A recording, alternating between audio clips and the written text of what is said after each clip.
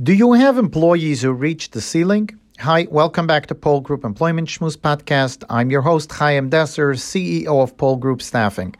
This week, I will start with a similar story to our previous week's Shmooze, but this one has a different ending.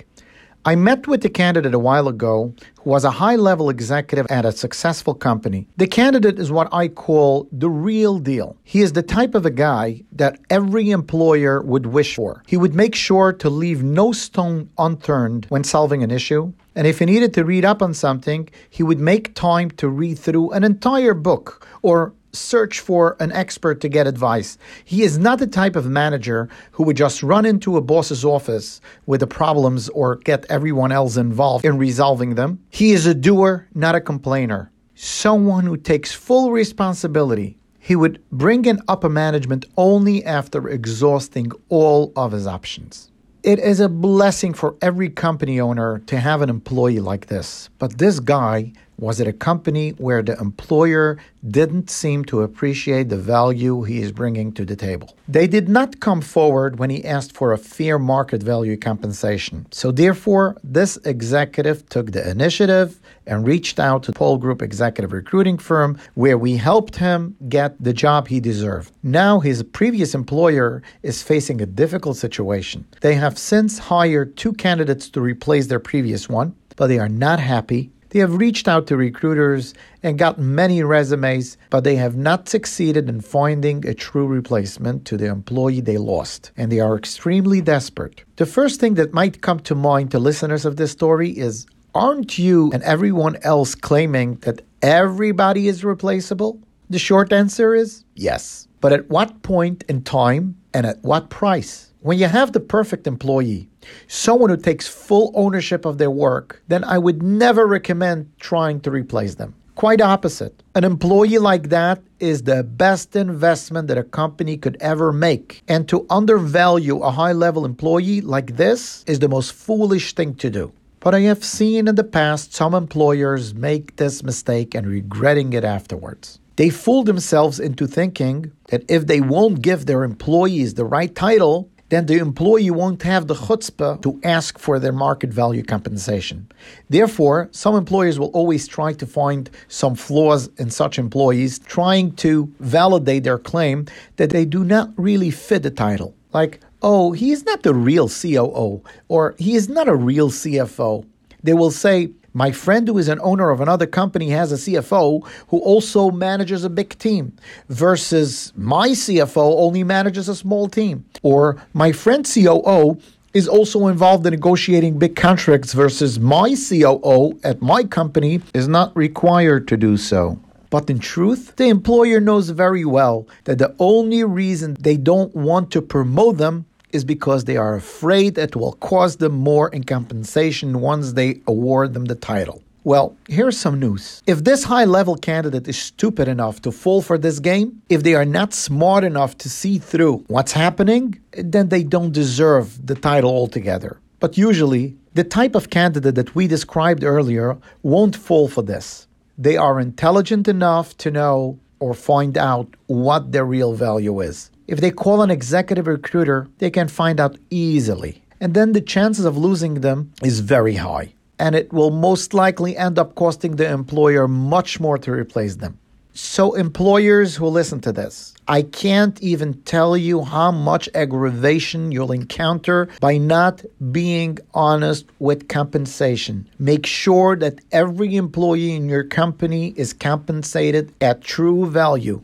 They are the pillars of your company. You need a great team to succeed. It's important to note that some employers think that they have time to deal with these things after the employee wakes up. They claim they will then give the employee a nice counteroffer. In my years of experience as a recruiter, I can tell you that most counteroffers do not work. Once your employee feels that he is taken advantage of, and the only reason you are valuing him now is because someone else did first, then you've lost him already. How can his loyalty to you stay intact when he was clearly undervalued by you? I remember years ago, when I was a diamond cutter, I used to shape diamonds. That was my specialty going back years. One day, a manufacturer came up to the shop where I was working and asked me to make a pear-shaped fancy yellow colored stone.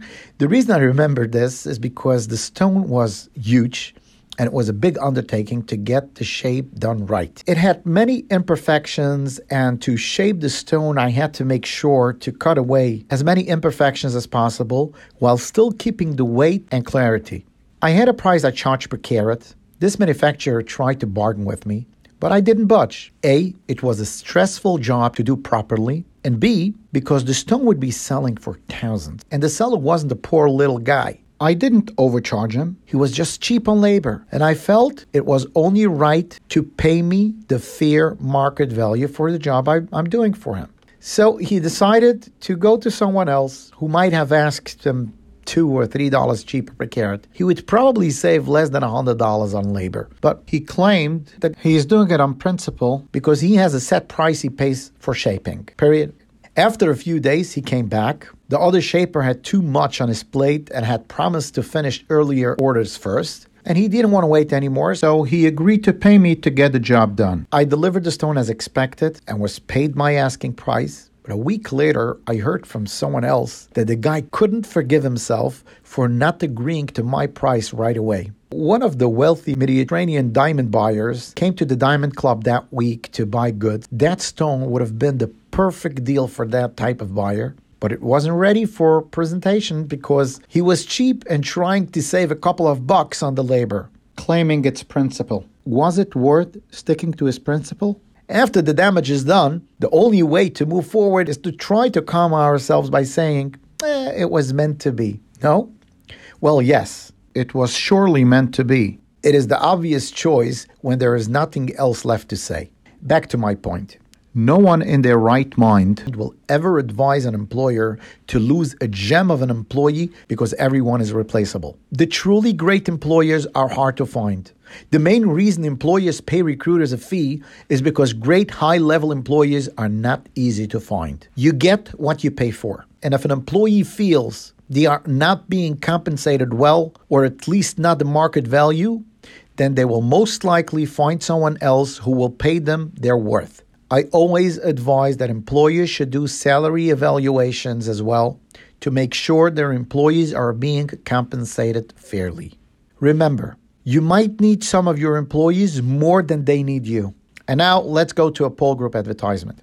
A company that sells products wholesale, nationally and internationally, is looking to hire a CFO to manage their financials. The CFO must be a great manager and should have experience in dealing with banks, acting as the financial face of the company, must have deep knowledge of running the financials of a multifaceted company that has partnerships with other national brands. Compensation is between $250 to $350K based on experience. Please send your resume to info@polegroup.com. That's info@poelgroup.com.